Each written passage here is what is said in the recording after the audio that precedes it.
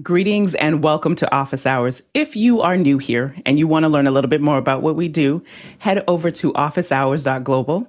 Our first hour, we answer your questions on media and digital productions. And our second hour is something that we typically want to spend a little bit more time on. And today we'll be speaking with Cindy Drozda on the business of wood turning and how you build community around a niche topic just like that. And speaking of topics, Bill, let's get into these questions. Absolutely. Our first one comes from Bo Cordell in Charleston, South Carolina. And Bo says, I have a collection of Canon EF lenses. What's a good stable adapter to get them to my Sony E-mount camera? Looking for a reasonable cost, but solid autofocusing capability. Go ahead, Mitchell. Bo, there's a few of them out there. The one I run across the most is the Metabones. And just before showtime, I called my buddy who works at a rental house in Philly. And I said, any gotchas on the Metabones? He just says that with the Sony autofocus, it's just not quite as snappy as it would with a GM lens on it. But for the most part, Metabones is the way to go. Alex? Yeah, we've used the Metabones for a long time. So that's definitely been the converter that we've used typically.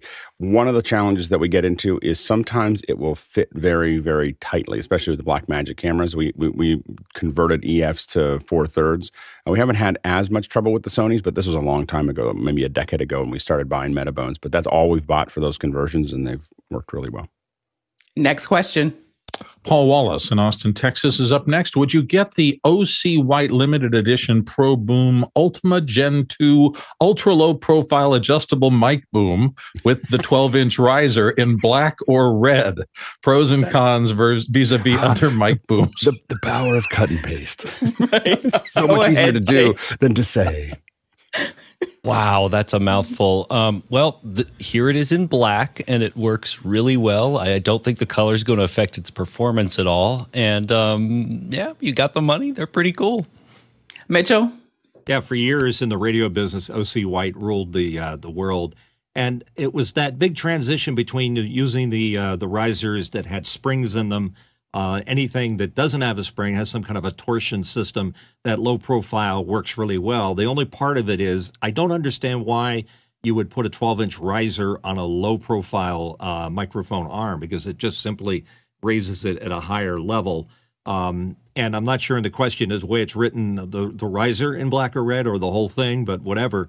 I would consider that an optional piece to go with. And if you want to step up to something even better than that, consider the Yellowtech Mika, M-I-K-A. They've got everything, and they're very expensive. And Alex? Are the Mikas underslung or overslung? I don't think I've ever seen an underslung Mika. Both. Oh, okay. They have them all. They have underslung, overslung, pole-mounted. Yeah, lights, okay. Yeah, I haven't seen them. Yeah, I haven't seen the Mikas. I've only seen overslung ones. I don't know if I'd get anything with a limited edition, given that the only part you ever see is this part right here. So I don't know why I would do a limited edition, but I do have the underslung OC White, and it's a great arm. The reason that you have that riser is so that you can put more than one mic arm on that riser. So that's a center pipe that goes up the center, and you can put 3 or 4 of them and hang them all out so that you can have a bunch of people talking to each other. So that's typically the reason that those risers are used. Go ahead, Courtney. Yeah, this one has just a horizontal moving arm first, and then a second arm that goes up and down. Yep. Just be sure you have enough room to get your hands, if you're going to put your mic in front of you, if underslung and you want it out of the shot. Make sure you have enough room to get your hands onto the keyboard if your keyboard's in front of you. So that's a consideration with those that don't have an arm that goes up and then down. It comes across and then up. So make sure you have enough arm room for keyboards. Mitchell? Another quick feature to look for is the weight of the microphone you're going to put on it, because some heavier mics like that U87 you see hanging behind me can be a problem. And when you get near the edge of being too heavy, the mic won't always steadily remain in the right spot. It will drift. That OC White has a lockable rotation and setting on it, so you can adjust how much it grabs. And Alex? Yeah, I have to tune the setting for every one of any different mic I put in. I sit there and it's got a little hex wrench. And you sit there and make the adjustment to it. The other thing that I would highly recommend for any underslung mic is I actually have mine attached to another table, not the table I'm working on. So I have a table that is about 8 inches higher than the table that I have here, and I have it attached over there, and that means I don't get any vibration. So you never hear anything from me tapping on my. So when you attach it to the same attach any mic, but especially an underslung mic, to the same table that you're talking into, you have a much higher chance of having, impact stuff. Even if it's, this one's sitting in a shock mount, but you still may hear some of it. Next question. Next one comes to us from Bo Cordell in Charleston, South Carolina. How does the Teletonka line of routers stack up to Peplink? Alex? I don't know yet, but it's very interesting. I haven't heard of it until Bo kindly asked about it, but now I'm going to be researching it. So these look like basically ruggedized versions of what we've seen with PepWave in the past, or PepLink, and some that are not ruggedized, but they basically will take multiple SIMs as well as Ethernet as well as other things. It doesn't.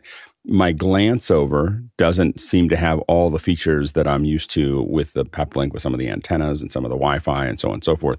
But I've only looked at it for a couple minutes, so stay tuned on that. But it looks like a really interesting piece of hardware. Go ahead, Bill. Well, if you're listening to the show rather than watching, just wanted to know, I kind of mispronounced that pretty badly. If you're looking it up, it's Teltonika. It looks like Teltonika, just for those of you who might be listening. Next question. John Foltz, Selinsgrove, Pennsylvania. Passkeys on Apple devices. Has anyone on the panel used them? What's your mileage been? Are passkeys the future? Go ahead, Bill. I think biometrics are the future. What I'm finding is more and more I'm spending less and less time worrying about passwords, because most of my Apple devices, at least, do facial ID. And once that's in there, it knows it's me. And I'm having to fiddle with less and less of remembering complicated passwords. And I'm really glad for that. Alex? Yeah, passkeys are actually connected to your biometrics. So you can't use a passkey without biometrics. And so it is that step towards it. I don't believe that they can, all of them are designed, and Apple's doing it as well as Google is. This is really, they are the future. They're not probably very much of the present at the moment. The step towards that has been using biometrics to insert a password, which is, what Bill was describing there. And Apple has been doing that for a couple of years. But the next step forward is going to be passkeys.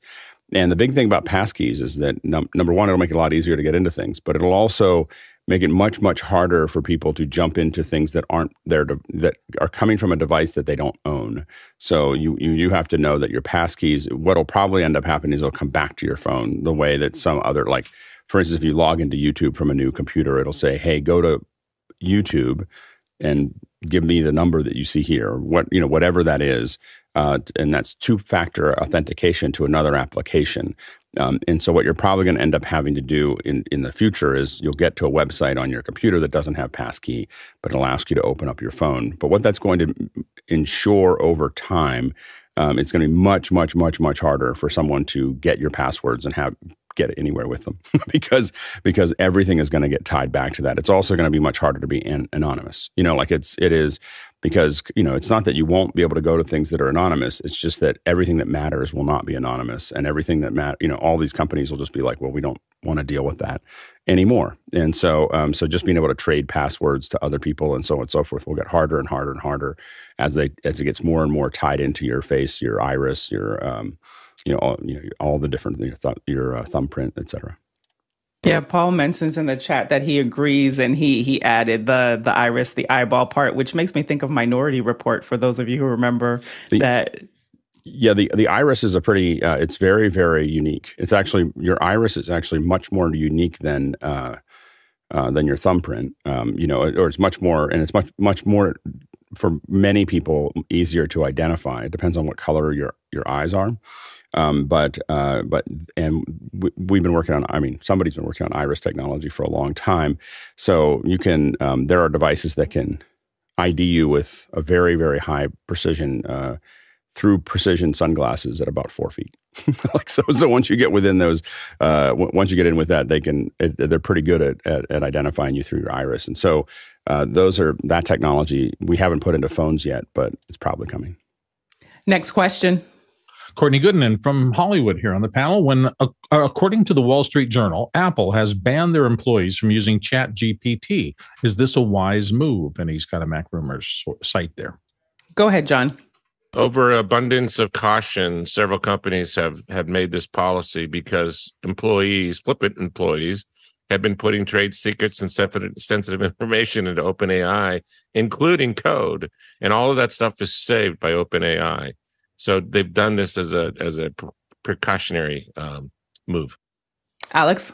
Yeah, I think that it doesn't make, you have to be very careful, especially a company like Apple that's breaking new ground. And when you're working on the code, it's very, you are pushing into an external source. I think that Apple's probably one of the most sensitive commercial companies. There's obviously lots of organizations that are sensitive to this, of taking data that needs to stay secret and putting it into something that is not part of your company.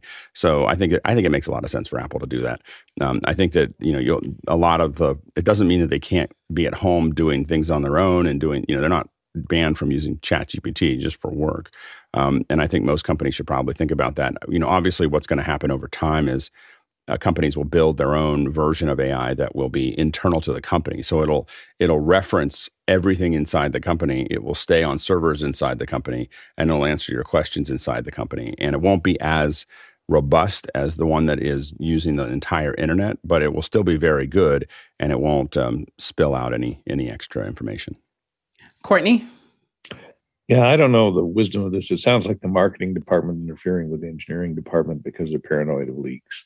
They could just ban the employees from uploading anything into ChatGPT, but then I guess the prompts are public, are available. So if you find somebody saying, "Write me some code that works on an iPhone 17," people that might leak out. Oh my God, people would know that there's another iPhone coming out. Oh, they would get upset.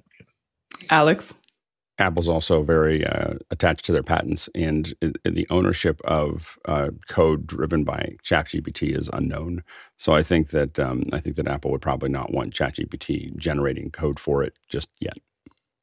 And then also, when you use ChatGPT, it also has a disclaimer that for quality assurance, people are reviewing this. So not even just in the database, you just don't even know who else is having access to that proprietary information. And I do see that Vic mentioned, embrace it, learn it, use it to your benefit. However, in this context, it's trade secrets are being shared as well. Courtney?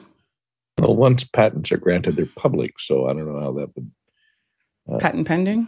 But what you have, what do you own? You have to talk about the reference and where it came from, and being able to patent something or copyright something, that's coming from AI is still an unknown thing. Whether that's going to be I see valid. the result of something. Yeah, the result They're worried of that about future lawsuits, I see. Yeah, okay. Next question.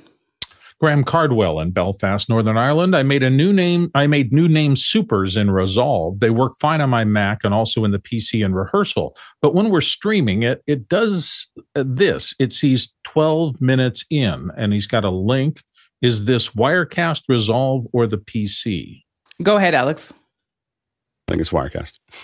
That's a playback issue. So that's and probably it's because I bet you that if you had another computer streaming while you're running Wirecast, so have Wirecast pass its HDMI out to another computer with Wirecast and have it stream it. But what I think is happening there is that the streaming is taking up too much CPU or GPU, and the graphics are no longer able to play out. So the reason that it's working in Rehearsal is because you're not streaming. As soon as you turn the streaming on, you're using a lot more CPU, and it's not able to do both the CPU and the lower third at the same time. Next question. Next one comes to us from Douglas Carmichael. Could a productized version of the Office Hours 2.0 platform be beneficial for building community connection and engagement in education? And he's thinking particularly of K through 12, where it would have many useful use cases. Alex? Yeah, we're thinking pretty hard about that. I think that one of the things that we're going to be focusing on this. This is the first step towards this. As we've had a lot of shows inside of office hours, but usually they use their own pipelines. They're not really using the OH pipeline. So we're going to try building a show around accessibility. That's going to take the space on Saturdays of the education hour, because the educators take the summer off. So that accessibility is going to be there. But if it is successful, then in the fall, that'll probably be a show on its own that probably is not in the normal time frame, and that will sit, if everything works well, inside of the pipeline. So what we're looking at is starting to experiment with people doing shows that are just using the OH pipeline as opposed to building a show on a new pipeline, which means that we have a bunch of people that already know how to use it. So, and a system that's in current development. So we're going to experiment with that. But I think that the goal, of course, is to make it more widely available to more people to have these kinds of conversations. Are there like specific shows that you're thinking about, or it's more so just to use the pipeline and test? And office hours is it's not office hours for graphics or media. It's just office hours. It's we have a bunch of thinkers that know some things. All of us know our own little parts of this puzzle, and we're openly sharing ideas or and answering questions. That could be done for just about anything. so it's so almost anything could be a discussion like this, and we've refined it and figured it out here, and then hopefully we'll be able to make it more available. I think that what will happen is eventually we'll have people within our community that want to use the pipeline that we're using right now. So one of the things that we have to figure out is how do we pivot the pipeline to so that it's looks like office hours in the morning, but later in the morning it looks like something else, and later in the morning it looks like something else. Another thing is looking at all the hardware and figuring out how do we replicate this to build another instance of it. So both for resiliency, but so that we could run more than one show at one time. And then in the 2024, 2025 range, how do we move it into the cloud? And so what we're figuring out right now is, how do we have these conversations, and what do we need on the back end, like Makana, and what do we need on the front end? All those things are things that we're refining here, but we can make them over time more available to a lot of other communities that might want to do the same thing. Next question. Next one comes from Mike Edwards in Brooklyn, New York. Morning, everyone. I'm considering using a Blackmagic Multiview 4 to output to a large monitor using the Thunderbolt outs on a studio. How would the panel recommend converting the Thunderbolt to SDI workflow with minimal conversions or latency? Thanks. Jason? Oh, this used to be much easier with just a Duo 2 and a nice little piece of software that hasn't been updated for the M1 Mac. I'll show you the lazy and kind of annoying way to do it. You can take, any sort of conversion. This one's from OWC that has HDMI, and then take HDMI to a Blackmagic converter, and then there's your SDI. But that is a lot of conversion. Next question. Paul Wallace in Austin, Texas, up next. Most Zoom meetings are total chaos in contrast to the perfection of office hours. How can the Zoom interface itself learn from office hours and get participants centered with good audio? Mitchell? Well, both of those things we do very well. We use the Fenwick framer that gets our heads in the right spot to do our super sourcing, and the WLM meters. So wouldn't it be nice to have a WLM meter as one of the accessories working inside of Zoom? I've talked to my friends over at Waves, and I've made the suggestion, so I don't know if they're in touch, but that would be great. Go ahead, John.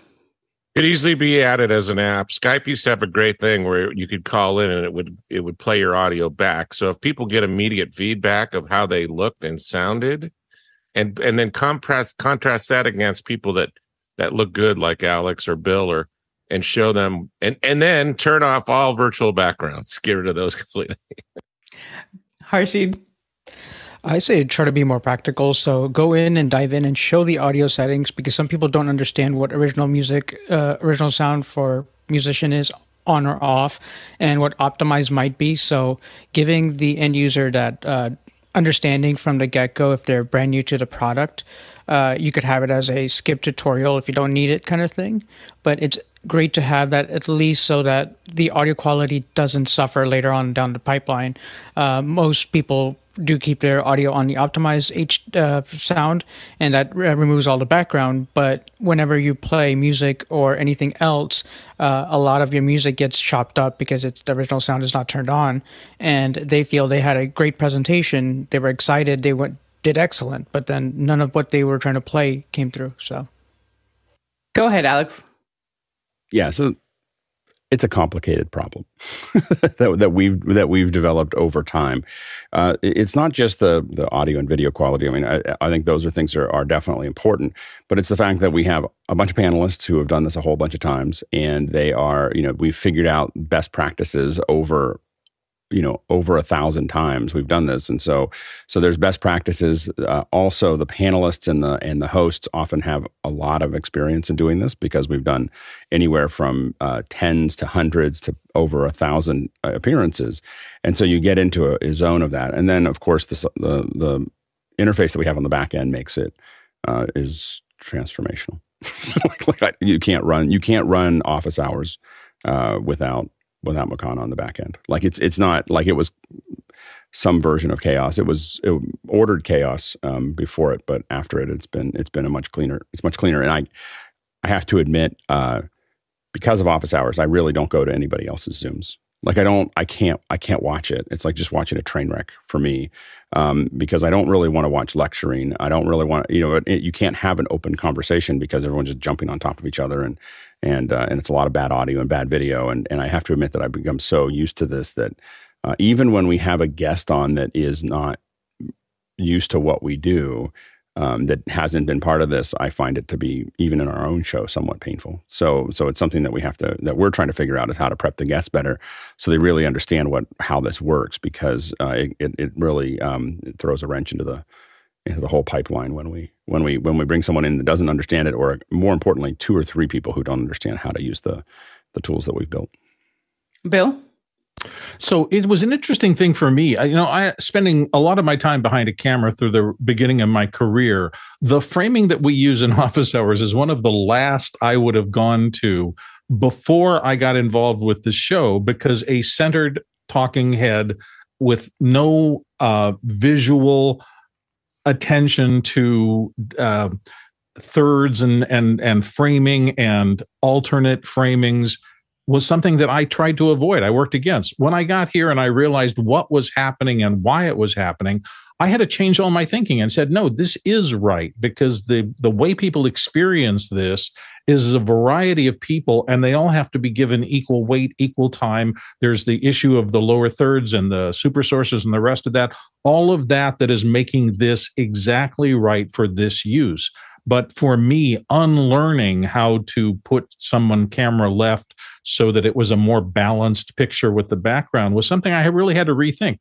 This is a new environment, and it needs new rules. And I'm happy that Alex has helped us understand why those new rules were the important rules that helped this format succeed. Todd? Yeah, so kind of opposite of Bill, I've just been in front of the camera the last couple of years in Zoom. So it's been an evolution. And for me, in office hours, it's really been where I've learned all this stuff and this setup. And,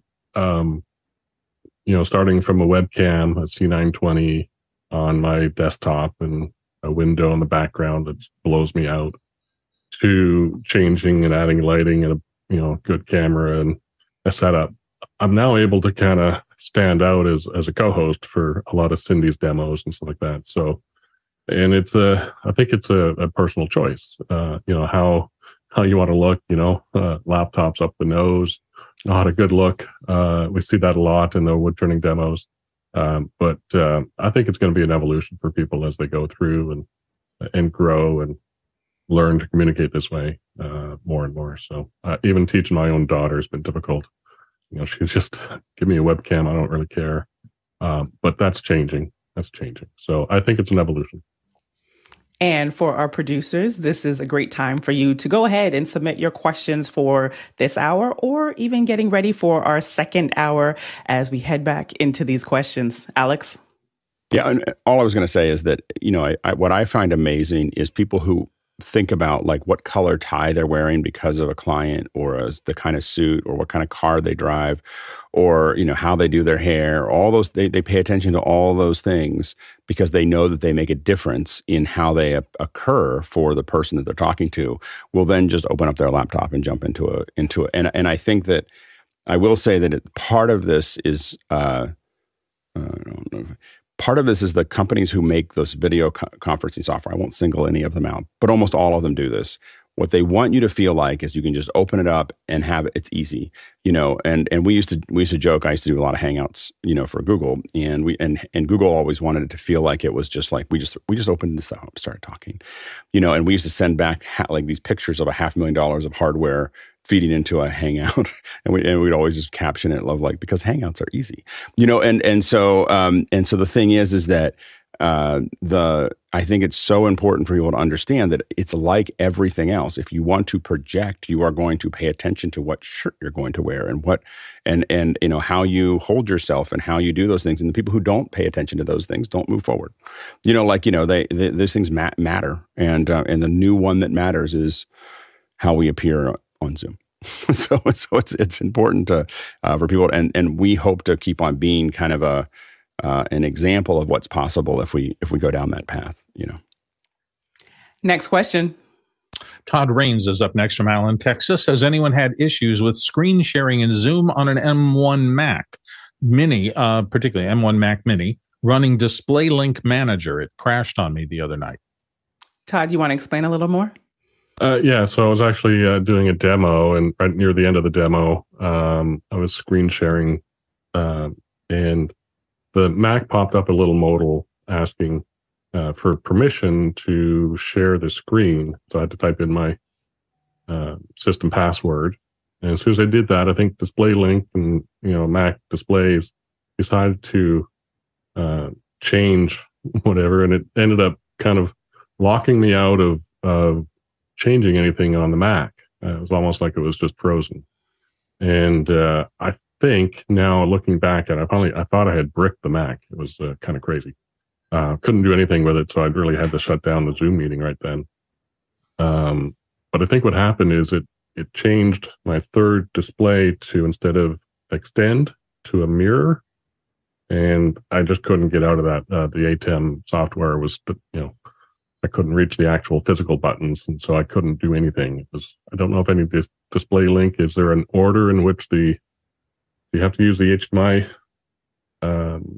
socket on the Mac Mini as your main display, or can that be into the Display Link Sonnet box or OWC box, whatever it is, pluggable? Go ahead, Alex. So I will say that I am very reticent to doing anything creative with my production outputs. I think that's the thing that I would say there is that I will usually limit my production to what I can do inside of the way the hardware is built. And so I got some of the pluggables to kind of play with, and I had enough. Are you using a pluggable? Is that what you're using for the? It's a, I think it's a site like a pluggable. It's a, and it's designed to give you more displays. Two HDMI out. Yeah. I would be, I think that I will say that I would probably not. I've played with them enough where I just went, I don't know if these are stable enough to use in production. Like I don't, and I try to figure out, how am I going to use what I can't, what the computer is built for. And I think that the problem really is they work 95% of the time. It's just that the 5% is what you stepped into. Mm-hmm. And for me, if I think that they're not going to work 99.9999% of the time, and it doesn't mean that nothing happens. I mean, I still have my computers do funky things. I figured out that if you plug a display, if you use this USB-C or Thunderbolt to video, and you don't have something in the HDMI, it puts your Mac Mini into like a world that you can't find anything. So you have to have something in the HDMI, or it gets lost. So there's a lot of things that that it can still happen. But I will say that a Mac Mini, I think, for a variety of reasons, was built for two outputs. And I think that I would strongly recommend the way to get other things out of there is potentially using something like a DeckLink card with a, so you can push things out of it rather than trying to push that system a little bit further. We've had a lot of partners that have had problems with Display Link style things, the pluggables specifically. Again, for some people, when they don't change their system at all and they never do anything different, they never, and it just works. As long as they don't change anything, they don't do any updates, they don't do any moves, they don't do anything else, it seems to work okay.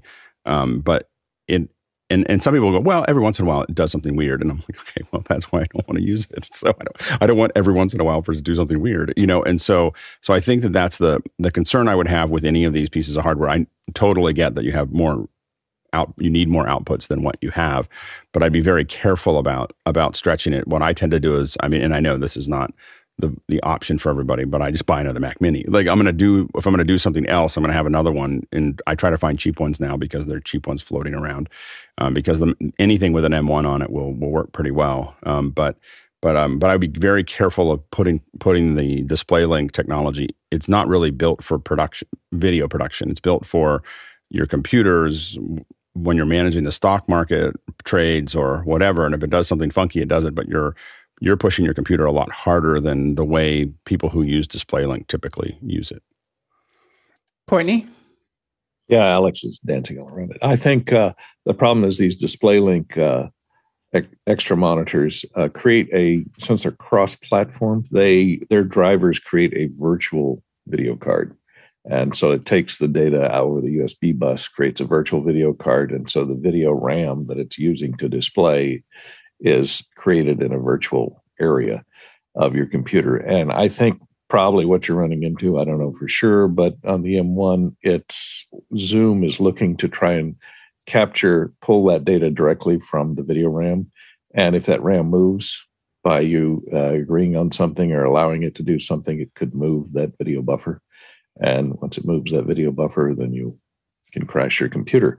So I would advise against using any kind of pluggable or anything that uses a virtual video card and trying to output that to Zoom as a screen share or anything, because it may not be finding the video where it last left it. So use it should be fine to screen share from your HDMI output. But I wouldn't do it if you're running a virtual video card like a pluggable. Next question. Next question comes to us from Paul Wallace in Austin, Texas. Can you compare the impact on our society of robotics versus artificial intelligence and robots running on AI? John? Not quite sure what you're asking here, Paul, but robotics have been running for decades in manufacturing everywhere, increased productivity. And then if you watch anything that Elon does with Optimus, you know that the same AI platform that they're using for full self-driving is going to be used on Optimus. So that image recognition engine and that model that he's building with 6 million cars out there, building that model is just got him light years ahead of all the other automobile manufacturers. And so all those models will be running on the robots in the future. Go ahead, Jason. Traditionally, I'll go with the last part. Traditionally, what robotics use is not what we're calling AI here. They use what's called fuzzy logic, and that's as close as they get to some sort of deviation from programming that is learning. You know, if you think of it like a bullet train, instead of having very specific settings in the throttle, it's more like, well, if you're a little bit too fast, then turn it down a little bit. If you're a little bit too slow, then turn it up a little bit. That's really prior to this kind of AI revolution. That's what we meant. And as far as accessibility, all it takes for ChatGPT is a web browser. That's a big difference. Robotics was never a cheap endeavor. Go ahead, Bill. So for me, robotics displaces physical labor. AI displaces intellectual labor. Robots running on AI disrupts everything. Alex. Yeah, I think that one thing, I was thinking about something similar to what Bill was just talking about. I was reading something on Twitter over the weekend, I don't know, and I realized that most people on Twitter are in the kind of the intellectual world as opposed to the physical world. So robots have been replacing people for a long time, and no one on Twitter thought it was a big deal and said it until AI pointed towards them and said, "I am now going to build a robot that will replace you." You know, and so I think that the challenge really is exactly what Bill said: is that AI is now taking what is mundane tasks and what will become more and more complex tasks, and making them something that is automatic and something that it can actually build on. And so I think that is something we have to look at. And I think that one of the things, but I don't think it replaces, like there's a lot of we're talking about wood turning later today. What Cindy and Todd do, I think, is very different than when you buy something that's just comes out of a factory. So what the robot does is not the creation, it's not the creative spark that a human adds to it. And I don't think it will anytime soon. I think that the folks that are at the very top end of that process are always going to have a place to go. The problem we really get into is that we take the most valuable time is K through 12. When kids are that age, they're the most plastic, they absorb the most, and we cannot waste their time with teaching them things that they don't need. We need to teach them exactly what they need and give them a lot of room so they can start doing what they love very early on, because we don't want to waste 10 years of their time between 8 and 18, learning how to do things that they're never going to use again. We have to focus on what do they absolutely need to know, and then allow them to express themselves over those 10 years and reach some level of mastery by the time they get out of high school. And that's going to be a huge transformation that we're going to see coming. But we have to allow humans to develop the things that make them special much earlier on than what we're doing right now to compete with what's about to happen. Next question. Next one comes from Douglas Carmichael. For mobile workflows that involve space-hungry sample libraries, would you rather have all your libraries on an internal larger SSD or have your most frequently used libraries on an internal SSD and the rest on an external SSD? Go ahead, Jason. In a perfect world, I'll answer the question exactly as asked. Of course, I would want every sample library I've ever had to be on an internal SSD. And for everything else, OWC makes these relatively affordable. Let's see, this is the Envoy Pro EX.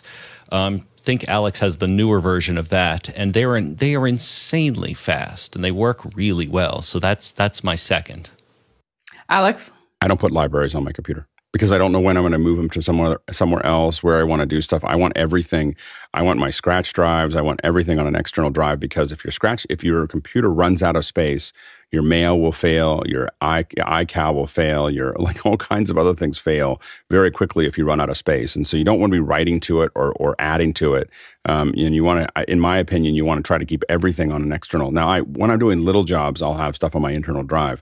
But when I'm working, I have everything that I need sitting on an external drive. So if that computer goes down, I immediately pull that external drive with the libraries, with everything I need. I plug it into a new computer, I relink them, and off I go. And I've done that, with Resolve, with Logic, with Final Cut. It's so much easier when you can just move them, or send them in to be fixed. Your core content is not being attached there, and you're not spending a week trying to figure out how to get it off.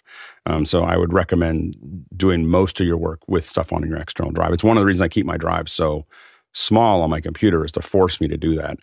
I only regret it on the Mac Studio because the drive is so fast. So I do use it for. I would, if I did a Mac Studio, I would put 8 terabytes in, but I wouldn't waste that space with libraries. I would use it as my scratch drive for doing production, because it's 5 gigs a second, and so you want your video files to be in that area. Next question. Joe Kidd from the Bay Area in California. Mute Me, a low-cost capacitive mute button, offers compelling features at a low price point. Proprietary software powers the underlying audio routing. Has the panel heard of or had experience with this, using it with the office hours workflow? Mitchell? The Mute Me. Well, I've spent thousands on muting because I'm here on office hours and I do a lot of reading. Here's the problem with the Mute Me, and I have owned it.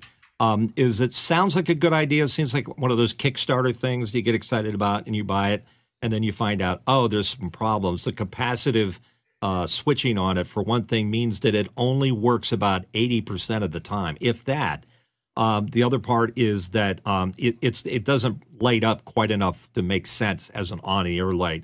What you really need, Joe, is a tactile switch of some kind, one that clicks or somehow lets you rest your finger on it so you can go to it quickly without having to hit a mouse button or a fast key on your keyboard.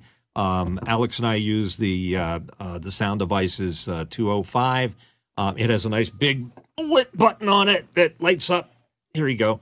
And Mitch, you I said rest sound my finger devices. I think that's Studio Technologies. Oh, sorry. Just Studio didn't want to send them in the wrong Technologies. direction. One of those companies, my finger rests on it and I can click it very quickly. The problem with the capacitance is that you have to stab it to be able to get it to work. So it's a good idea, good question, bad device. Alex?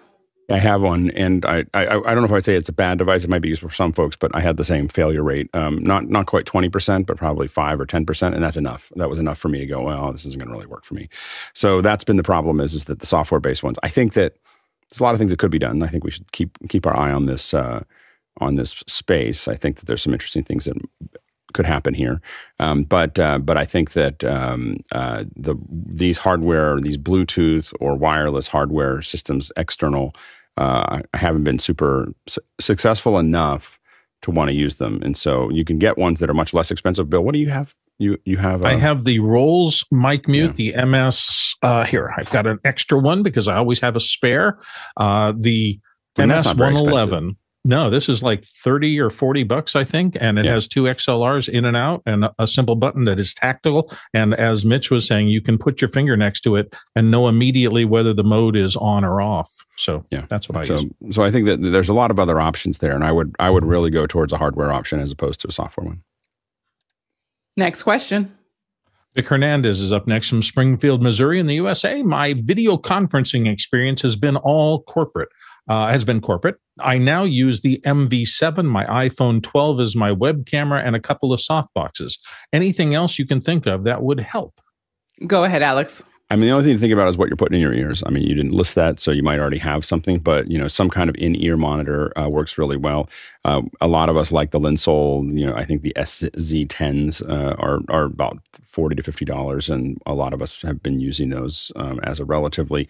The important thing is that I used to use an in-ear, kind of a typical IFB in-ear, and that's great when you're getting commands from from your director and you're getting feedback on it. But when you're actually doing your own work by yourself, I think that something with more resolution is really important. And the reason for that is that you can hear when things are wrong with your own space. So I hear very, very small tones, little things noise that I'm making that other people may hear. And I can hear it much clearer because of when I first put these on after going from a typical IFB, I almost couldn't be in office hours because I was hearing all of this stuff. And then I realized I had to hear that because I was pushing that all back into Zoom. And it was important to not have that there. Jason? Yeah, I'll just give you a few more options as far as IFBs are concerned. These are Shure SE846s. These are probably a little bit more pricey than you need to go. Sennheiser, the one I'm wearing right now, these are inexpensive and they sound great. Alex's are insanely sensitive. So, I mean, it just depends on kind of your tolerance and how much self-monitoring you need. And I was going to mention this, and I see John in the chat says as well, he said an ATEM if you don't have one, and a small prompter. And Vic also mentions that he has the IEMs. So that's what he's using for his in-ears. Todd, what would you like to add? So I'm wearing the Linsoles as well, but I wanted to mention that I bought these adapters, the Bluetooth adapters for the Linsoles, the Linsole AZ09s. And if I open this up, hopefully I don't connect them, but they're basically a Bluetooth connection that you stick Linsoles on the back of. So for wireless connectivity, when we're at the lathe, I don't want any wires hanging around my back and stuff like that. My mic pack goes down my shirt, but I wear these Bluetooth ones when I'm turning at the lathe or we need to be mobile. So, great little adapter, make it a Bluetooth for the Linsoles. And for our producers, this is also a great time for you to vote up and down on the questions that we have listed in Mukana, because you do know the show is driven by you and your questions. Next question. Paul Wallace in Austin, Texas is up next. What do you find useful to store your gear? Shelves, cardboard boxes, plastic bins, plastic zip bags, toolboxes, and so forth. Alex? So many things. Storage is what a lot of my shelves are all Uline. So Uline wire shelves is something that I use a lot of. There are less expensive versions, and they're all pretty cheaply made. So my garage has all the. I went ahead and bought the cheaper ones for my garage, and I find myself in a they just feel a little rickety. So the Uline wire shelves are a little bit heavier. Also, the other thing that I use a lot from Uline are the variety of bin storage. So if you go to their bin storage, bin organizers is what you want to look for, and I have hundreds of these little bins of all different sizes they have shelving units that go with the bins, which I have as well, and so they're the right height for them, and they slide in and out, and you can put, and some of them will be a wall that has they have basically little tabs sticking out, and so you can hang the bins on them. Some of them you can slide in, they're long, they're short, and I find those to be really useful. The other thing that I use a fair bit of are wall brackets, cable wall brackets. And you'll see these in any production truck, any production location. You'll see these brackets, and what they are is they bolt into the wall, and they just have slots. They have little teeth that stick out, and you just hang your cables on them. It's a lot less stress on your cables to not be wrapped up all the time, especially if they're short. So up to about 6 feet, we see people just hang the cables down. And then over that, people start to roll them. And when you roll them, then you're using typically, I have a lot of the pegboard, and I have pegboard with little bars sticking out, and then I can hang my cables onto those. So a mixture of the pegboards, the wire bracket, the cable brackets, the bin organizers, the wire shelving. That's pretty much what I've used for maybe the last decade. Go ahead, Courtney. I've taken to using these from Iris, these Weather Pro. They're weather tight storage bins. They're transparent so that you can put stuff in them. They have a gasket that runs around the perimeter here, and these buckle clamps make it a watertight seal. I use that for storing my 3D printer filament to keep it from drying out. I throw about 4 packs of desiccant in each one. And it's great for storing stuff because it keeps the moisture, keeps them dry. And even if your storage area, like a shed or a garage, springs a leak or something, all of your equipment will not be damaged by the water that comes in. And the fact that it's transparent, you can see what's in it without having to open it up and root through it. Jason? Boy, over the years, I've done so much of this. And since I'm in the process of moving, you can see behind me that the hooks are like starting to disappear. Uline shelves are excellent. So excellent, in fact, that what I really like is you can take the storage unit off, wrap it with plastic, put it back on, and then wrap the whole thing like a pallet, and then just put it on a truck. That's what I'm in the process of doing. They are absolutely excellent. Pelican cases for sure, and be sure you get a really great labeler. Bill? So once upon a time, I would say all of the above, and he says shelves, cardboard boxes, plastic bins, plastic zip bags, toolboxes, and so forth, all of the above except cardboard boxes. I am now cardboard free, basically because I used to drag around 7 boxes that were my old tax records, and every year I would put a new one up there and throw the old one away and shred it. But all of that is now electronic. All of my tax filings and the rest of those things are all done online, so I don't need that anymore. So cardboard just...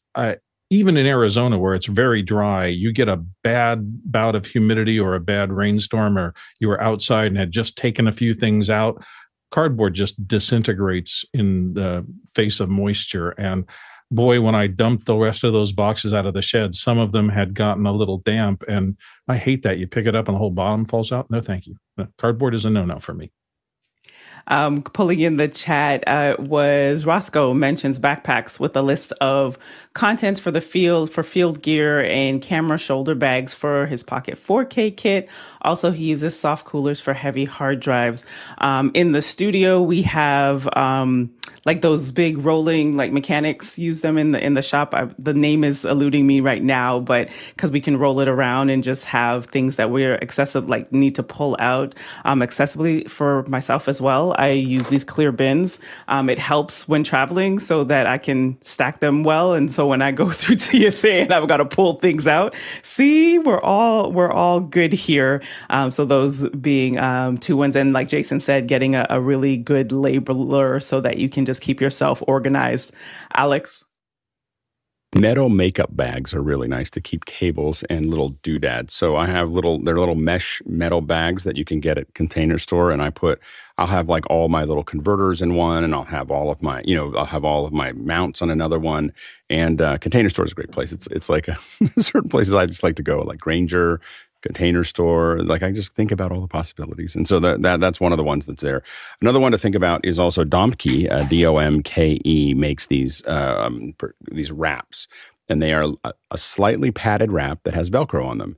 And I wrap lenses and cameras and all kinds of other stuff. If you're just going to need to put them in somewhere, it just makes it a little soft so they're not banging against each other. They're not going to handle, being dropped by 20 feet or something. But they are going to be something if you're packing them in and you just don't want metal against metal.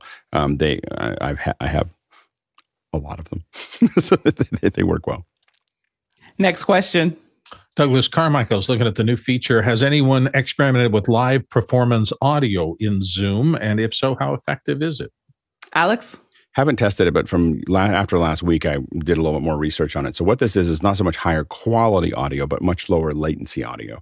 So it's not worried about trying to keep the audio and the video together. What it's trying to do is get the audio back and forth as fast as possible. So this would be similar to a far play kind of thing. And it's getting down to the 50 millisecond range, for the transfer.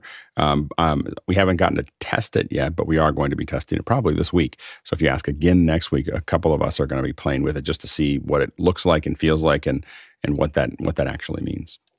Next question. Gordon Lake in Los Angeles. When a company wants its meetings and presentations to look as good as office hours and they're willing to do what it takes to get there, what would getting there look like? Alex? So we've done that. I mean, we've had companies that paid us to make it look basically like what we're seeing here. And we build kits. We have kits that go out. I have a kit room that is just lots of pieces of kits that we send out to folks. Usually what we're doing to get to look like this is it's usually two lights, either the bicolor, the 68Bs or 100Bs are the NAND lights are the ones we've used most in the past, along with light stands. We have been using Blackmagic cameras, although we're now kind of leaning into the Sony cameras because it's actually easier for the user. So the FX30s that's why I'm using one here, is that we're testing that for our future kits because it keeps everybody in focus. A lot of times we're sending them out with a teleprompter, and then we obviously have in-ear, a USB, a mixed pre. We send out because of the noise assist and the ability, also limiters and so on and so forth to keep them from overmodulating. We send them out with an ATEM so that we can.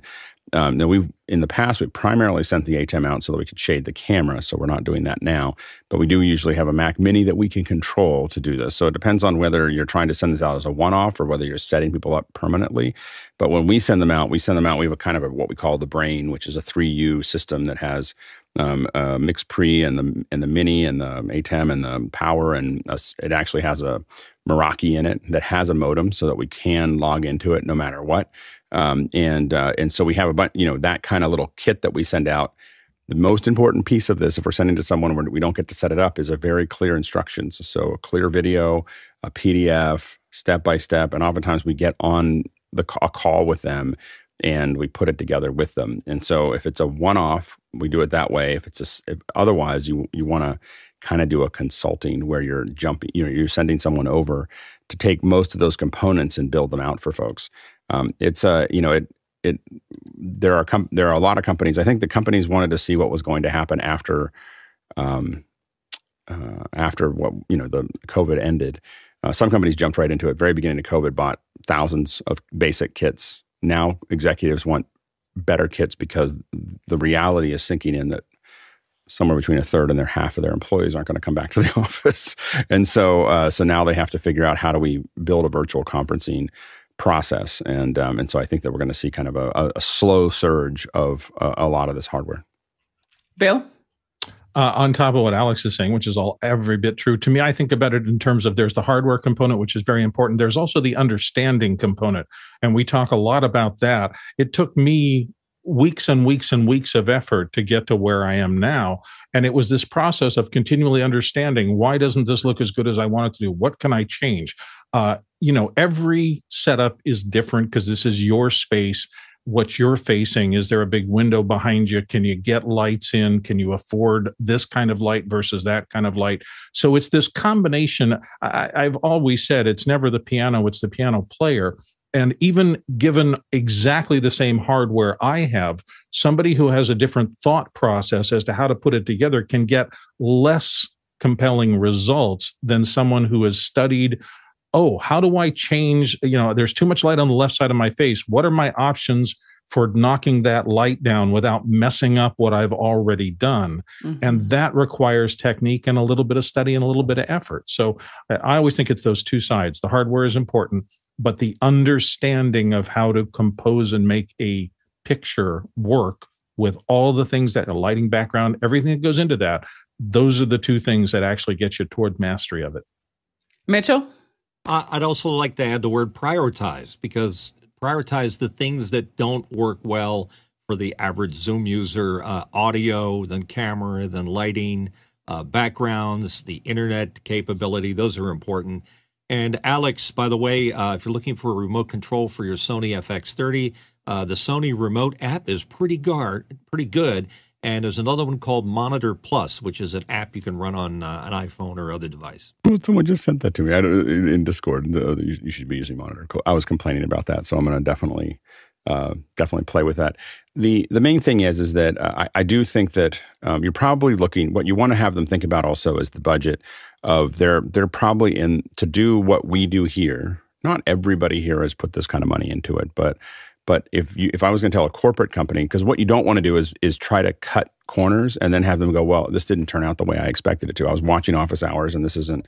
They need to be kind of in the grips of $5,000 to $10,000. Like is to do what most of us do here is in that ballpark. Probably 5,000 is probably nip and tuck, and 10 grand is about what they want to think about. If that's what I would tell a corporate client, because you're going to remember you have consulting time in there as well. So it's not just the hardware, which can be less, but it's also consulting time. People coming in, they have to set it up. Having them set it up by themselves is not going to be great. So you want to come in and build it for them. What we're seeing more and more corporate companies think about is a dedicated room for executives, either a shared room, but a lot of times right next to their room. If you're paying an executive millions of dollars a year, you can give them another room. And so they just build another room right next to where they are that they can just walk over, and then they don't. And there are a lot of I guess I would say many executives for the biggest companies, the Fortune 10, may or may not have studios that are right next to their office. They literally open a door and they walk in and they're in studio environment. They don't necessarily want it in their office. They want to be in their office and they want to walk into another room that's their meeting office. And it's all set up for them, and all they got to do is sit down and do it. And that's a very popular thing in some of the largest companies you want to think about. Next question. Funchak Georgi in Dharamshala, India says, Tashi Delek, the Tibetan greeting. Oh, a Tibetan greeting from India. I have a Behringer Ultramatch Pro SRC 2496, which I used for bringing in audio into an old ATEM TVS. Where else can I put it to use now? I missed the ATEM TVS, which had 4 SDI and 4 HDMI ports. Thanks. Go ahead, Jason. Pay Yavadu Funsuk. There are a lot of things you can do with this. I would say anytime you need to do A to D and D to A, it's going to be useful. AES EBU is still used, I believe, in current ATEMs, and so being able to switch between those two can be very handy. Courtney?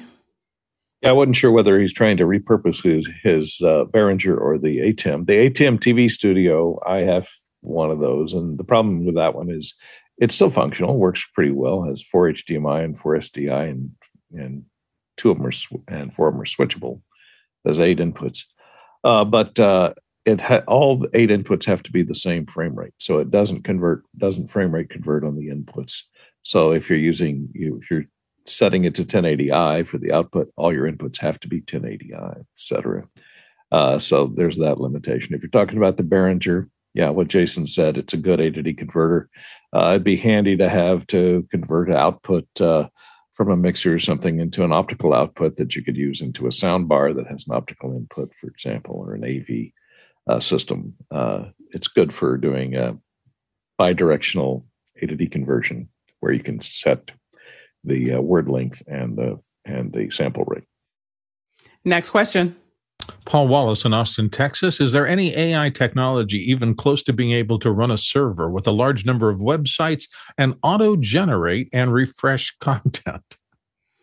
That's an interesting question, and I guess what I'm hearing from him is that just for the page to auto refresh, is that it, Alex? Go ahead. I think it's updating the page itself, and no, not yet. It probably will be. I mean, you're probably going to have AI agents that are going out and grabbing you information. The real problem is that with AI agents, and look, that's what you're getting right now. Facebook is looking at how you interact with content, and then it's feeding you a feed, and so is Twitter, and so is everything else. They're feeding you a feed based on how you interact with things right now, and then people complain about that because they're not seeing everything they want to see. So there's a plus and minus to having it do what you're talking about. All right. Well, thank you so much, producers, for all your questions for our first hour. And let's keep them going, because as I get ready to introduce Cindy Drozda, who is while she's a guest for our second hour, she's no stranger to office hours because she's one of the many talented people behind the scenes who help to make this show flow and work the way that it needs to. Cindy, welcome, welcome, welcome. Thank you, Liberty. Welcome to everyone. Let me get over to my shop here. Oh, awesome. And that was my being on the panel view there. And now I'm in the shop.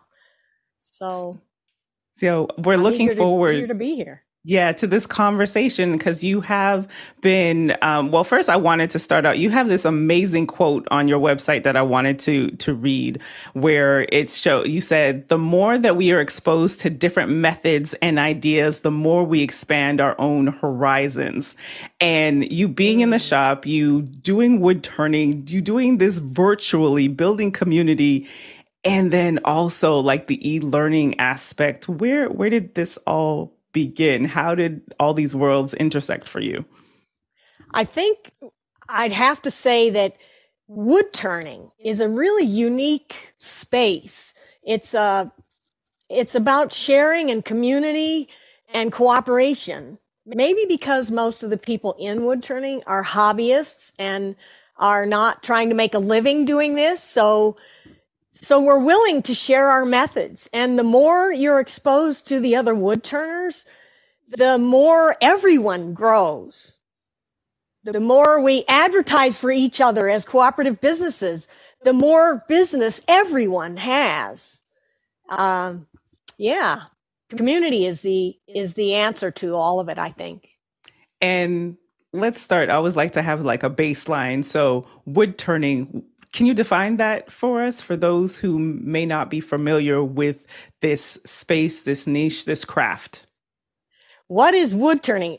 Basically, the definition of wood turning is it's something that is made using a wood lathe. A wood lathe is what you got right here in front of me. It's a machine with a motor that spins a piece of wood around, and chisels are taken to the spinning wood to create objects. But wood turning as a community is people who do this for a hobby with a passion.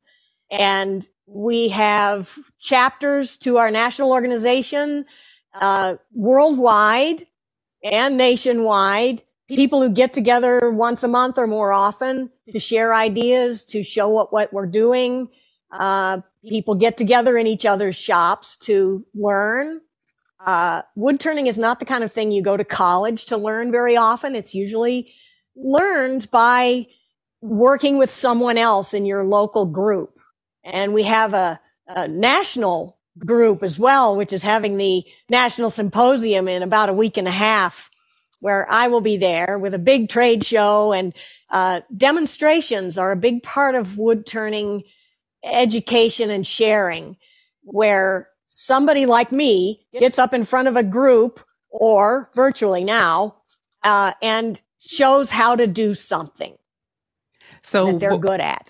At what point in time did you've been doing this wood turning? I also see like your YouTube channel. You've got a fairly substantial YouTube channel, so you've been on YouTube since 2009. But at what point did you decide that, and at 13,000, just to say, like, Sydney is no slouch in that space. But at what point in time did you decide to add the business side of it, because you're doing training and you also have like you're selling the training, the information, the knowledge that you are also sharing with the community? If you can talk through that, because I know that our community would be really interested in that aspect. Yeah. Well, I guess I could start with how did I get into wood turning, and then that naturally flows to why did I make it my business. Everything I've ever gotten into in my life, I just gravitated towards doing it for other people as a business. And wood turning, I started out I love making stuff. And when I wanted to become self-employed, I realized that wood turning was the way that I could make things, put a price on them, and put them out there in a market. And I made my living selling the stuff I made for maybe about 10 years, from mid 90s to 06 or 7. And then it was a gradual progression but that's a business. The gradual progression was to a change in the business where I started getting more requests to come and teach in person. I started getting more requests for, where can I buy the tools you're using? So I started making them.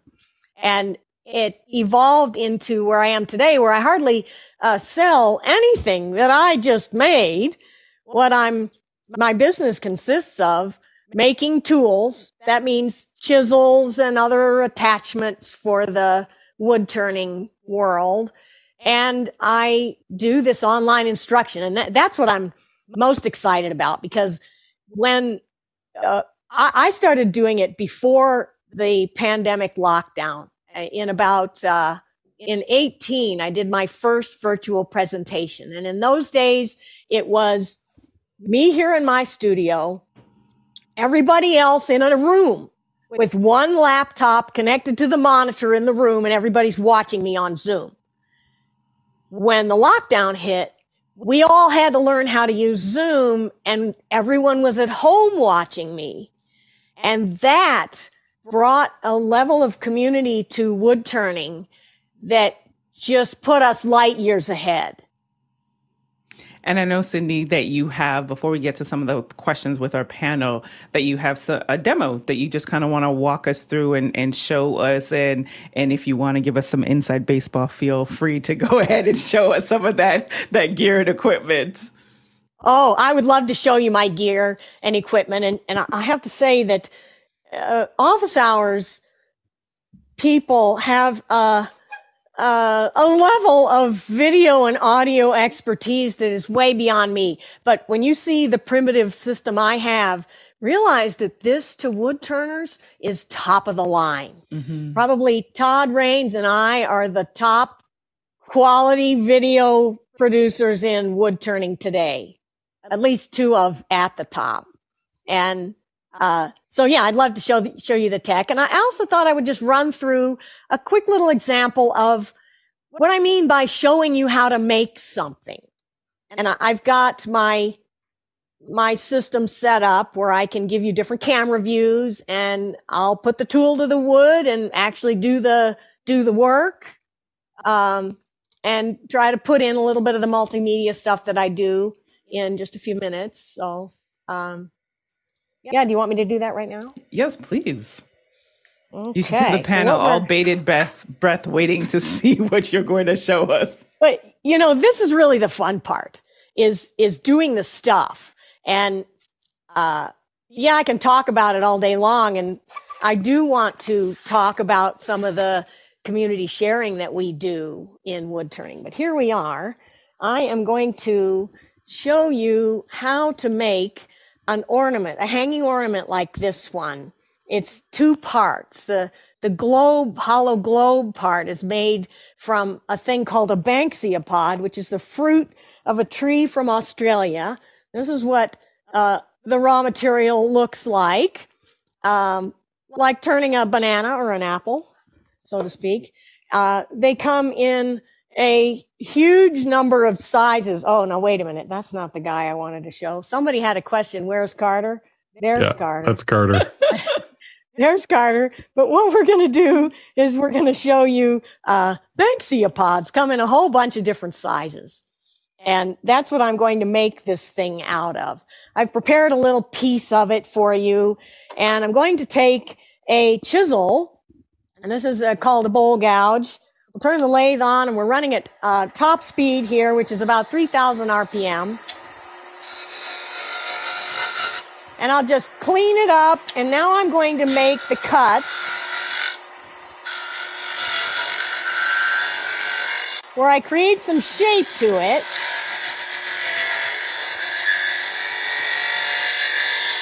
And you can see with this view what my body goes through.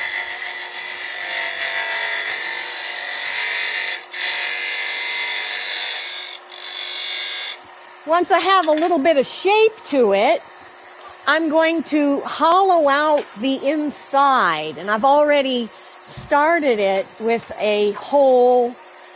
And what I'm making here is a hollow globe. So this is hollowed out. And right now I'm going to do the hollowing part. I think we'll go for about half speed for this. And I have a tool, a special tool here that is made for hollowing out the inside of something. This is a very tiny something, and a bigger something would use a bigger variety of this same tool.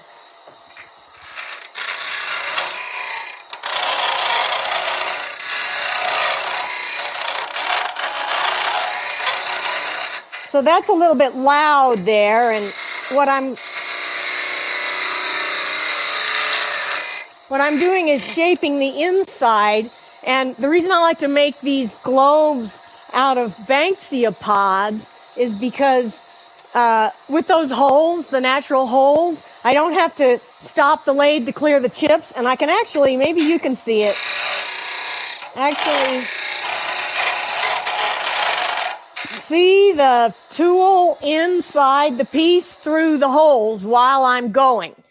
So I can judge my wall thickness of my piece. Once I've got the top part of it done, I'm going to maybe do a little shaping on the other end, again with the bowl gouge.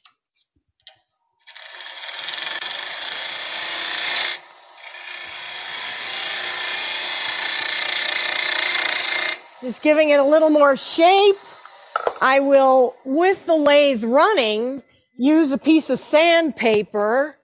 I got sandpaper here, and I will slow the lathe way down for the sanding, and this is a real quick.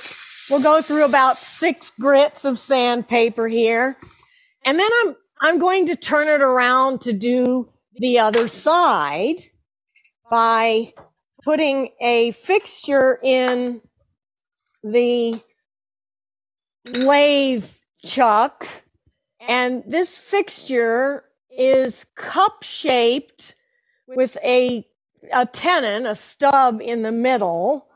And what it does is it's a cup that will contact the sides of the piece.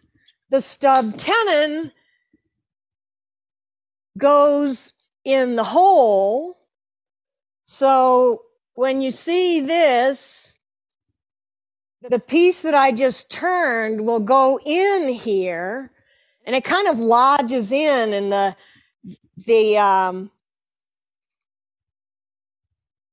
edge of that cup. I'll get over here. The edge of the cup is a taper. The shape of the piece is a taper. And it just jams in there. I can actually turn the lathe spindle by holding on to this piece, and it's not attached with any glue or anything at the moment. So that's called a jam chuck, and it's a really common wood turning technique. Now I'm going to bring up my tailstock, and I can support the piece and turn away the excess so that I end up with making my hollow globe. Wow. So I'll be shaping this top part. So that's wood turning instruction via video online. And I have 5, I think, or 6 cameras, the different views I can show you. I can zoom in and out. I use vMix on a Windows machine, and 4K cameras, virtual PTZ, outputting 1080p to Zoom. And then I record it at the same time in a couple of places locally, so that I can then edit a video that people have to watch later. And that is not what's on YouTube. My YouTubes are live streams mainly, and other product support stuff. I have so many more questions, but I'm going to let Alex get his in first before I do. First of all, that's super impressive. Like, at first it took me a second to figure out what you were doing. Like you're really small in the corner, and then we're showing the close up, and it just worked. Like it just totally worked, because I could see what you were doing, and then I had the close up there. Now what are you using to control the cameras? Because I can see you kind of just. Oh, I'd love to show you all of that tech. It's vMix, right, with virtual PTZ. Right. I have shortcuts set up for vMix keyboard shortcuts set up. Mm-hmm. Shall we show the tech now? Oh, yeah. Oh, so yeah. it's happy to hear that, like, that, Alex, that was my thing. I was like, how masterful it was for her. It was seamless. It was seamless. It was just like the seamless, like obviously you can see what happens when someone's doing it a lot. They have it, they've refined it a fair bit. And we saw this as well when Todd came on and showed some stuff. It's just, if you're doing it well enough and you kind of craft it together, but it was great. And Todd uses an ATEM. I use vMix. It's kind of different approaches to the same thing. But so anyway, here's the studio. And we have a bunch of stuff. I can show you some close-ups of things. Right here, we have where is it? This is the tech right here. But first I want to show you the cameras. Okay. Panasonic G9. Tethered to a PC that's over here next to me. And so you can slide that camera back and forth? Yes. It's on a slider? This camera, it's on a pan tilt and a slider with a remote for zoom and focus via Lumix tether. This is the one that looks down here. So I can slide it back and forth physically. And what are you? Oh, but how are you? What are you doing to control it to go back and forth? Right here. I'd nenever thought we'd have this magic in front of Alex and he'd be flabbergasted. She said low this tech. is really cool. She said low tech. This is low tech, and then she just like boom. Like it was just like whoa. So I've got a Stream Deck, and that's for comms and a couple of other things with Vicrio Listener. This is the main control panel. It's just a mini keyboard, and I'm using vMix keyboard shortcuts. You can have one key do 3 or 4 things at a time if you want to. Right. Joystick for that's controlling virtual the camera? PTZ. That is one way of controlling the camera. Like, for instance, this camera, which is an RX100 Model 7. I'm going to use virtual PTZ with the joystick, and now I can move it. This is not physically moving the camera. This is just moving the image around. Zoom in digitally, and then I can move to a different area of interest in the image. This one now is actually moving the camera. And you're using the joystick for that? Is that what's the? No, that's not the joystick. Here's where we are now. The joystick did the virtual PTZ. Right. Now I have a pan tilt mechanism here, controller here. I have the slider control here. And what are those? What are those? Is that the slider control that came with the slider? And it's wired up? The slider mechanism. It's a Canova, and it's wired up to there. Right. And it's an Ethernet cable actually to the control for the slider. The pan tilt is I don't know what sort of connection it is, just a cable. Right. And it's a let's see, here it is up here, right? There it is. So the pan tilt thing is a device that's mounted to the slider. Camera mounts to it. So when I move the slider, I'm moving the camera and pan tilt. And I've got that camera also connected to HDMI to get into vMix. And it's got the remote. And it's got Lumix tether. So there's wires all over the place. It's so good. And let's see, what else have we got over here? We've got... It's Christmas in May. Little remotes. And if you look here, I've got little remotes. I can see when you said it was state of the art. I was like, okay, well, we'll see. It's because she's got a couple cameras that might be state of the art, and then this is state of the art. Like this is amazing. I started with a couple of Logitech webcams. Right. But so what I have here now is this is. Let me see if my video pencil is working. This one here is a Sony RX100 Model 7, and it has a Bluetooth remote that I can zoom and focus with. The video pencil is not coming through. It's not? Okay, sorry. Thanks, you, Todd. See, when I do these presentations, Todd is my back end for things like that. That would have normally been said on comms, by the way.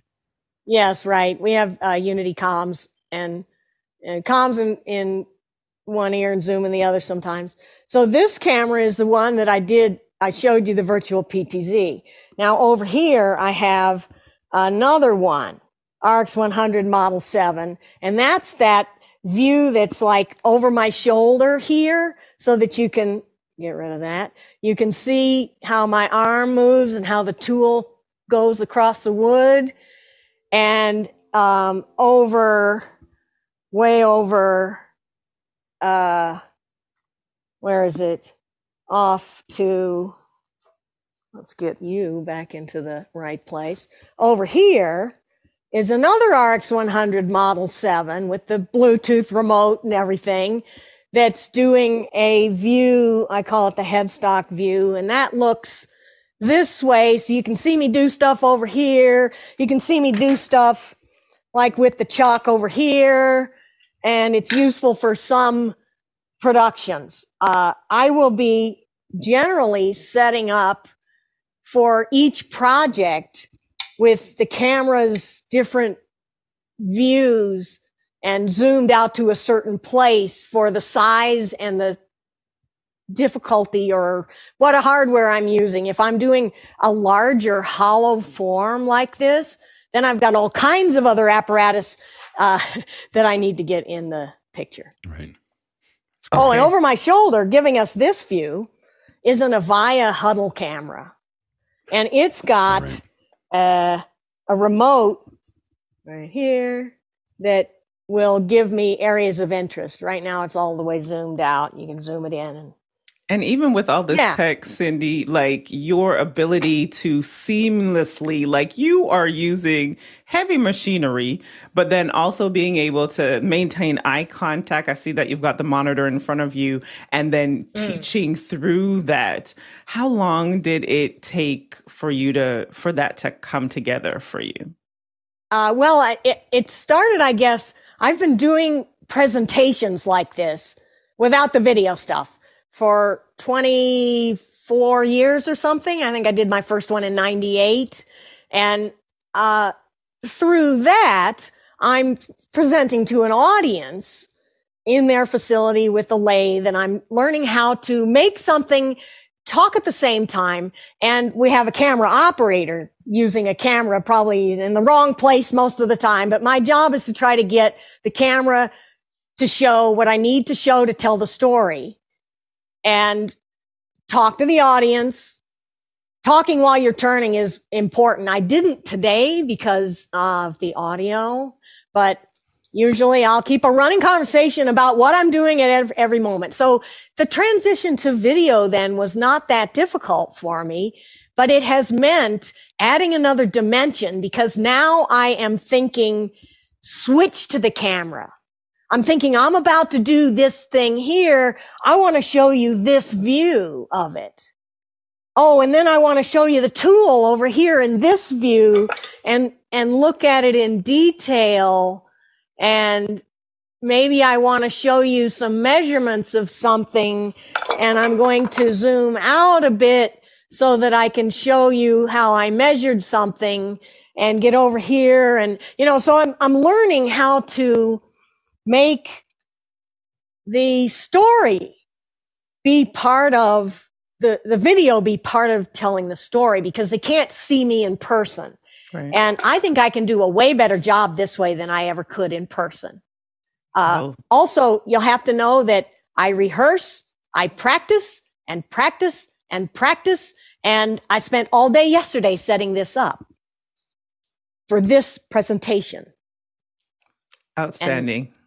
Outstanding. We can tell. Todd, you've got a question. Well, it's just more, not really comment, more a question, more a comment than a question. Cindy talked about, building the community and my path to getting to virtual was kind of similar. She started before the pandemic. I started when the pandemic hit. And, getting that sort of direct connection, staring at the camera, and that's the audience that's sitting out in front of you, basically. It takes a lot of practice and stuff. And it's a growth. When I did my office hour, second hour, a year and a bit ago, my studio has changed a lot since then. New cameras. I control my ATEM with Stream Deck, and then a few other controls for zoom and focus and stuff. But it's been an amazing journey. I think Cindy, as she said, is the two of us are kind of the remaining sort of high-end productions of Woodturners left. There's still plenty of people doing virtual productions across the world. Ireland has got a great couple of guys doing some video production and live production stuff. And then there's a few across the US and a couple in Australia that are pretty good. So it's a global community now.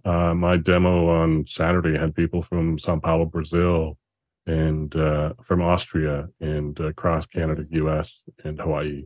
Mm-hmm. And Cindy reaches many, many more people than I do. But it's a great community. It's amazing how I've met more people in the last 3 years than I had in my previous 20 years in woodturning. So, Courtney, and gotten closer to them.